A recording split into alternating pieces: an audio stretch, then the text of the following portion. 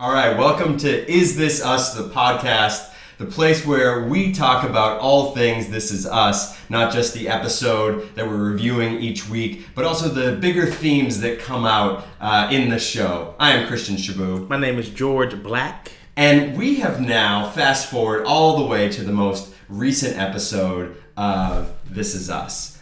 This is an episode that's called The Car. It is the episode that is directly after Jack's death.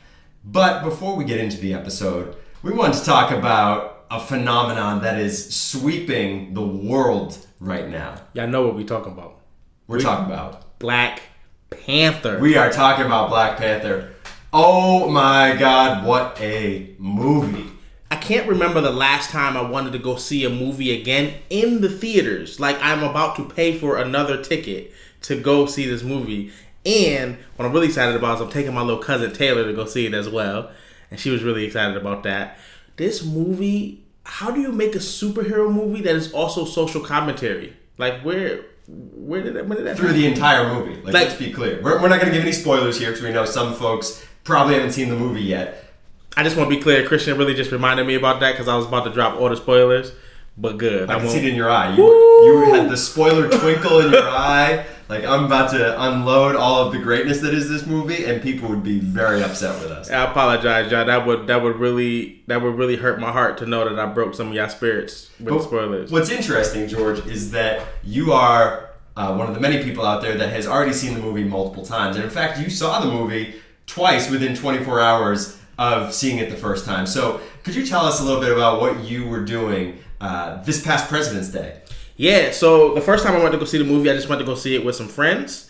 And then the second time I went to go see it, it was during what we called the Black Panther Day Party. So on President's Day, school is out. So a couple of organizations, the Future Project in New Haven, as well as the Citywide Youth Coalition and the African American Culture Center at Yale, got together and got 140 kids to come out for a free showing of the Black Panther. And then afterwards, we did a march all the way to the African American Culture Center at Yale, where we had a day party, DJ and music and dancing, and it was an amazing, amazing day. It was a lot of students in the room, a lot of great energy, and it was a good opportunity for these students to be able to see this powerful movie and to see this powerful example of representation. And they were excited, and it was just a good day. It was just a good day. It was tiring, but it was a good day.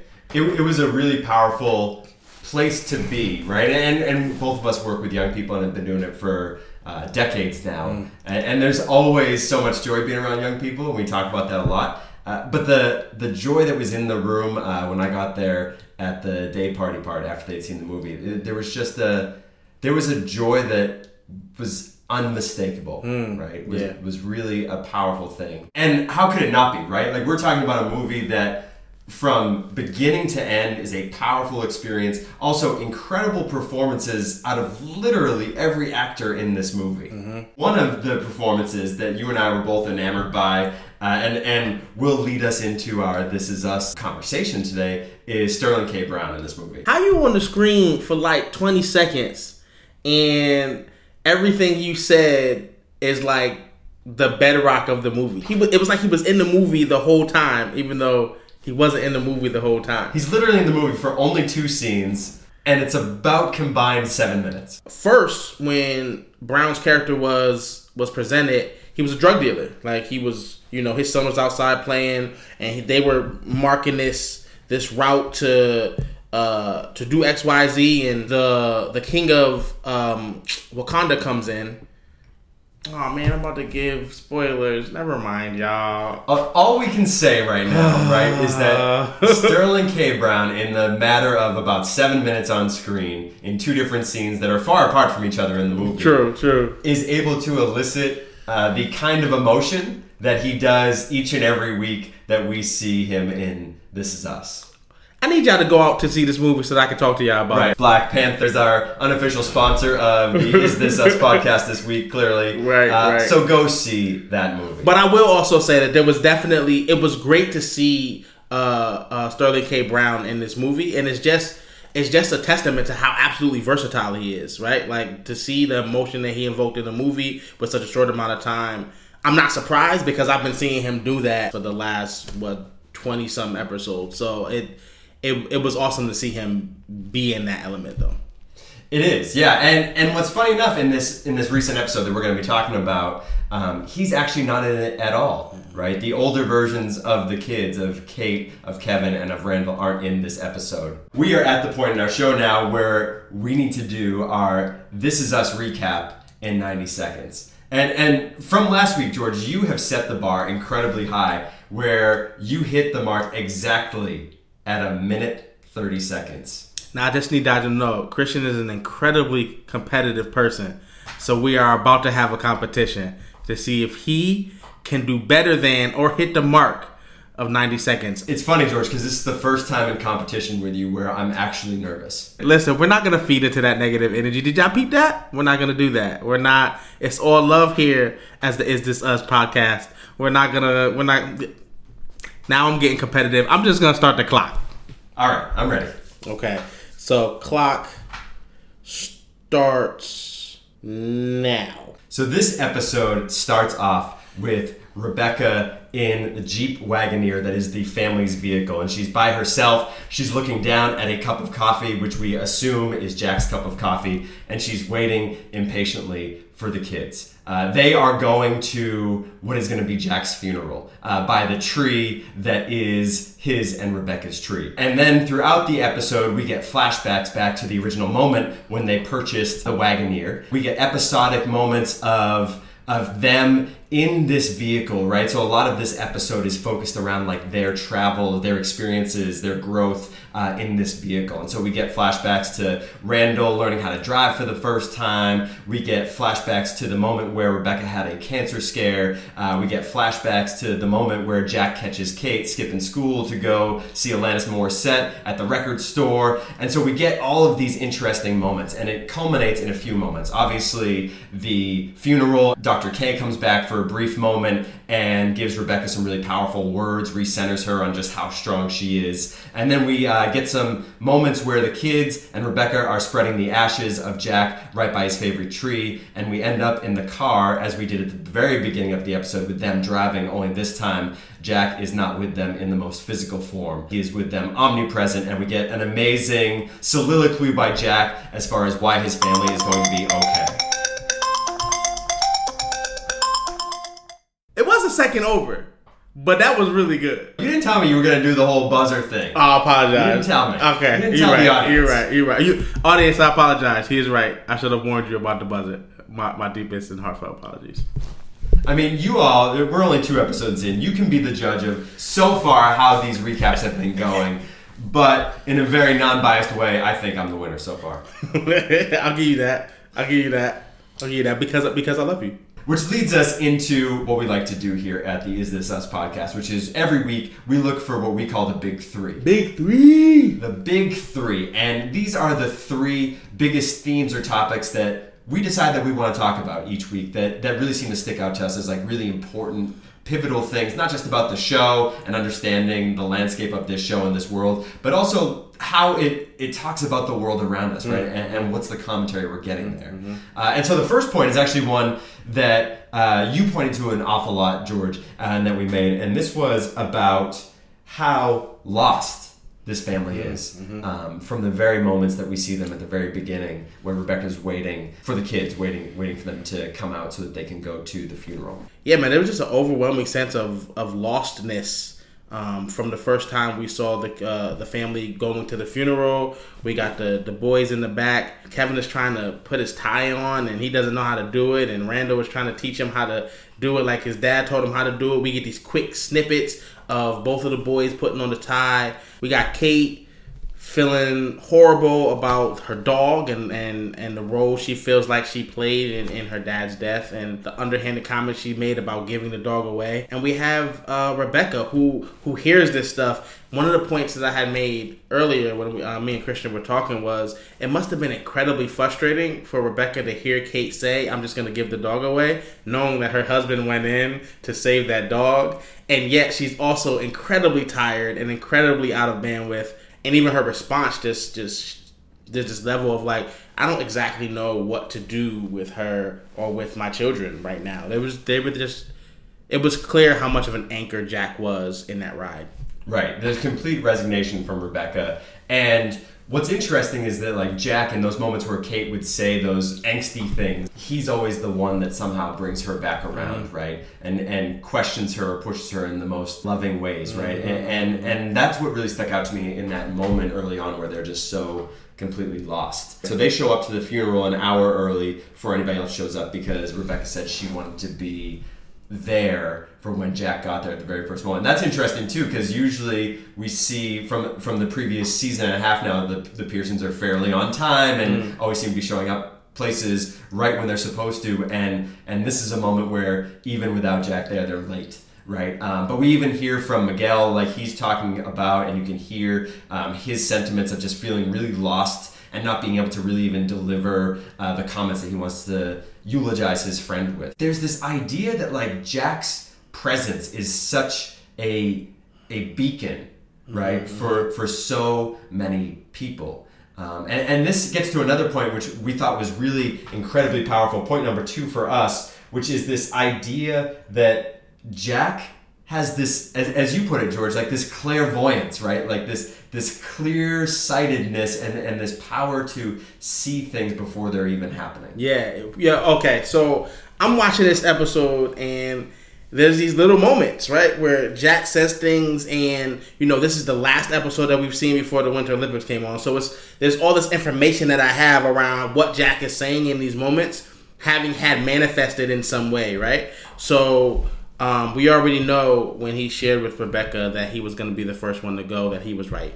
We already know that when he shared with his sons the nature of their relationship and the necessity for them to bond, and we see that happening with Kevin and with Randall. We already know how important music is to Kate and how Jack projected that, right? We see all these things, and then they get to the tree at the end, and if it wasn't abundantly clear yet, Rebecca gives this whole spiel about how Jack is so bad at movies because he would ruin it even though he's never seen it. He already knew what was going to happen, right? He just knew. He was always right, is what Rebecca said. He was always right. And I'm just like, yo, Jack is a prophet. Like, what's happening right now? Like, it's just really clear.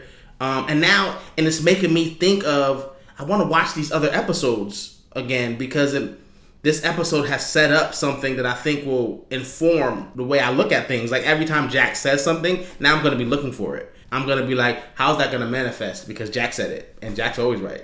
Right. Yeah. It's interesting. So one of the first moments we have where Jack makes a pronouncement that's very clear, like he knows something, right, is the comment of when Rebecca is having her cancer scare and they go to the tree. He says, like, after they get the notice that, like, no, it's in fact an inner ear problem and all that sort of stuff, he says to her in the car, he says, I'm going to be the one that goes first. I'm going to die first. And I said to you when that came around, that's actually a sentiment that is interesting and a little bit frustrating to me to hear, right? And I think what's interesting about that sentiment is, like, I've heard that over and over and over and over from the men in my life, right, throughout my lifetime, right, like this idea that like men always go first, right, like I've heard that from uncles who have since passed away. I've heard that from other family members, from whether it's my dad, my stepdad, just like that's a sentiment that exists, right? And so like that's one of those moments that felt both like a Jack knowing something, but also like a bit of a commentary on certainly men of perhaps that generation. Maybe it's more of like a men thing, like bigger picture, but like this idea that we're gonna die before women. And I don't know necessarily what's behind all that. I don't know like what is that saying about our psyche, about our understanding of our own lives, about our position in our families, right? That we think that we're always gonna be the ones that go first. I mean, I think there's a lot there, right? Because we already know Jack was in the army. We already know that like he's looked at death before. So I feel like that there's a weight that gets added to words that he shares about his own death, right? It also brings up another thought around what we were talking about earlier in regards to the way that Jack kind of fills this traditional role, right? He, like many other men, have this inkling that they'll go first, and maybe that's connected to his desire to protect or his commitment to do what it takes, right? Like when it comes to the fire, there's this sense where Jack literally gave his life for the sake of his family, for the sake of his family's happiness, for the sake of his family being able to remember the past and their experiences. That's why he goes in and gets the trinkets, right? The pictures and even Kate's dog.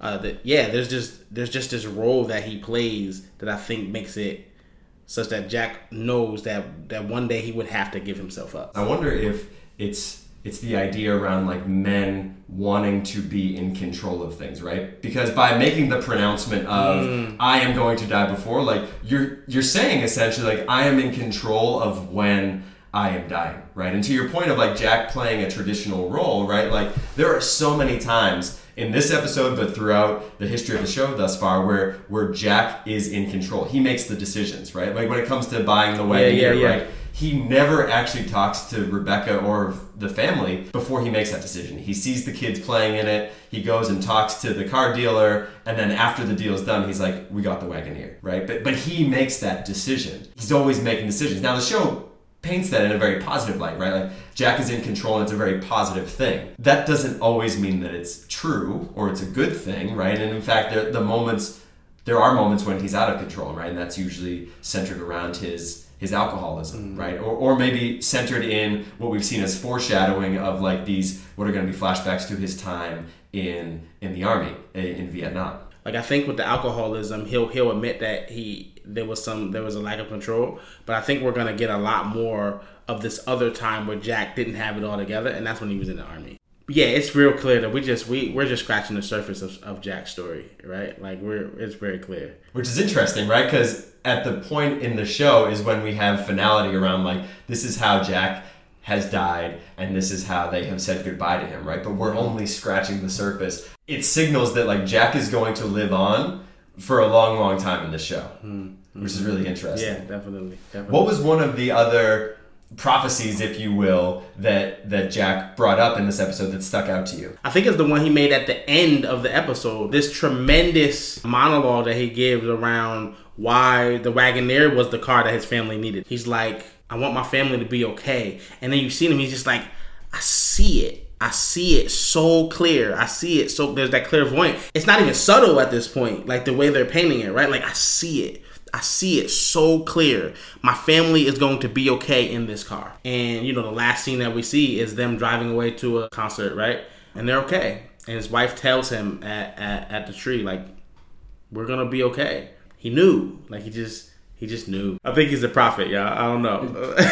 Just putting it out there right now. That's my thought. Jack Pearson, the prophet. Absolutely. The emphasis on this car, right? Like obviously the episode is called The Car. There's this really powerful idea through this whole episode of like the life that is had in a car, right? And just like how important that is. This was one of the things that like there's usually one thing every episode that like I get really caught on and start going down the rabbit hole. Like I start looking at things on Google, I start like going to different articles, looking at Wikipedia. And the thing that caught with me was the fact that the choice is the Jeep Wagoneer. You see this car and it reminds you of a station wagon. It's got that old school like wood paneling on the side and it's bigger. And in my mind I'm like, wait, why are we making a big deal over a Wagoneer? I just want to be clear. The car is kind of ugly. I'm just saying. It's not a great looking car. But that's just me. I don't know. We agree on that wholeheartedly, cool. George. Cool. Like, but that leads me to a point of like, okay, like there's a choice there,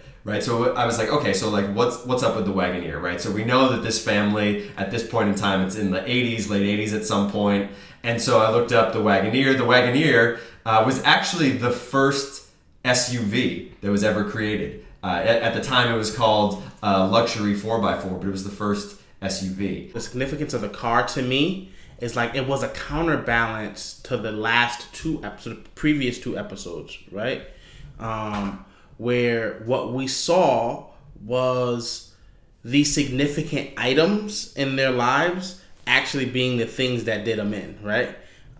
So like the crock pot. Right? And the cloth that the crock pot was sitting on, these significant gifts that they got as a part of their marriage, and how those things were actually the things that caused the fire that like flipped their whole life upside down, right? So this idea that the things they owned were the things that like did them in, right? And then you move into this idea with the car, and it's almost for me like a redemption of that idea, right? Like the crock pot made it did them in, but this car that they own was actually like a source of life for them. It brought life back into the idea of what they own, not as things that cause harm to them, but things that like give life. So much of the episode is in this car, and also the piece that's really interesting to me is the prominence that music plays in this episode, right? So the first time we hear some music playing, they're trying to get over the bridge. Rebecca's really scared, and they start singing a Weird Al Yankovic song, right? And so it's the late 80s. They're all singing it. It's a goofy song, right? But it's a family sort of bonding thing. And the image that really stuck out to me and resonated a lot from this episode is the moment where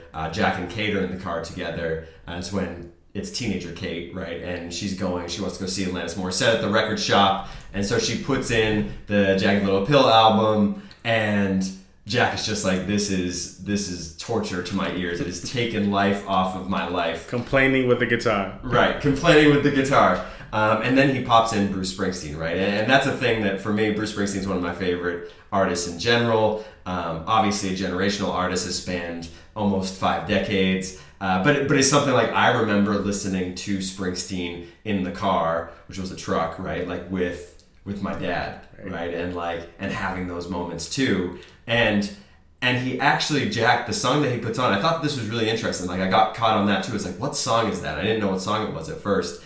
And it comes off the album from Bruce Springsteen called Lucky Town, which came out in 1992, which was probably like the last album Jack got. That was the newest album of Bruce at that time. And it's the last song on the tape, which is interesting, right? Because they're playing cassettes, right? They don't have CDs, they don't have anything like that. They're popping in cassettes. And so it means that they're at the end of the cassette when he puts it in, and it plays the song My Beautiful Reward.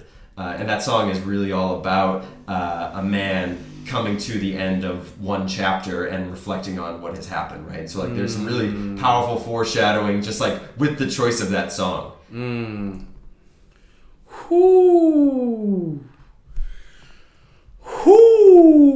Okay. You hit that one. Sometimes I drop some gems. You hit that one. That was a good one. That's what happens when I go down the rabbit hole while we're watching. I'm like, oh, that's really cool. Like, they must have chosen that on purpose. He told me not to be on my phone and then proceeded to be on his phone. I'm just saying, I'm not beefing or nothing. But it was good because that gem came through. That was good. And so now we go into next week when we come to live episodes again. Woo! Very exciting. I mean, shout out to the Olympics. Hooray for all of those Olympic athletes who have gotten medals, who have been able to participate, but we want our This Is Us back. Absolutely need it. I thank y'all for y'all support. It was great to watch y'all ski and do snow stuff, and I want my show back. And do snow stuff. That was a clear indication that you have watched 0 of the Olympics. Absolutely 0. There was one, I haven't watched any of it. Right, so. You were trying to think of even 5 minutes to watch it. Like, nah, it wasn't even on at the restaurant I was at. No, it wasn't. It wasn't. So we'll be back next week. Very exciting stuff for us with the podcast. We are now officially up on iTunes, so please go and subscribe, rate, and share. We appreciate you all very much that have been listening in these first couple episodes, and we promise we will get better and better each and every time. But for now, I'm Christian Shabu. I am George Black. And you've been listening to Is This Us, the podcast. We'll see you next time. We appreciate y'all.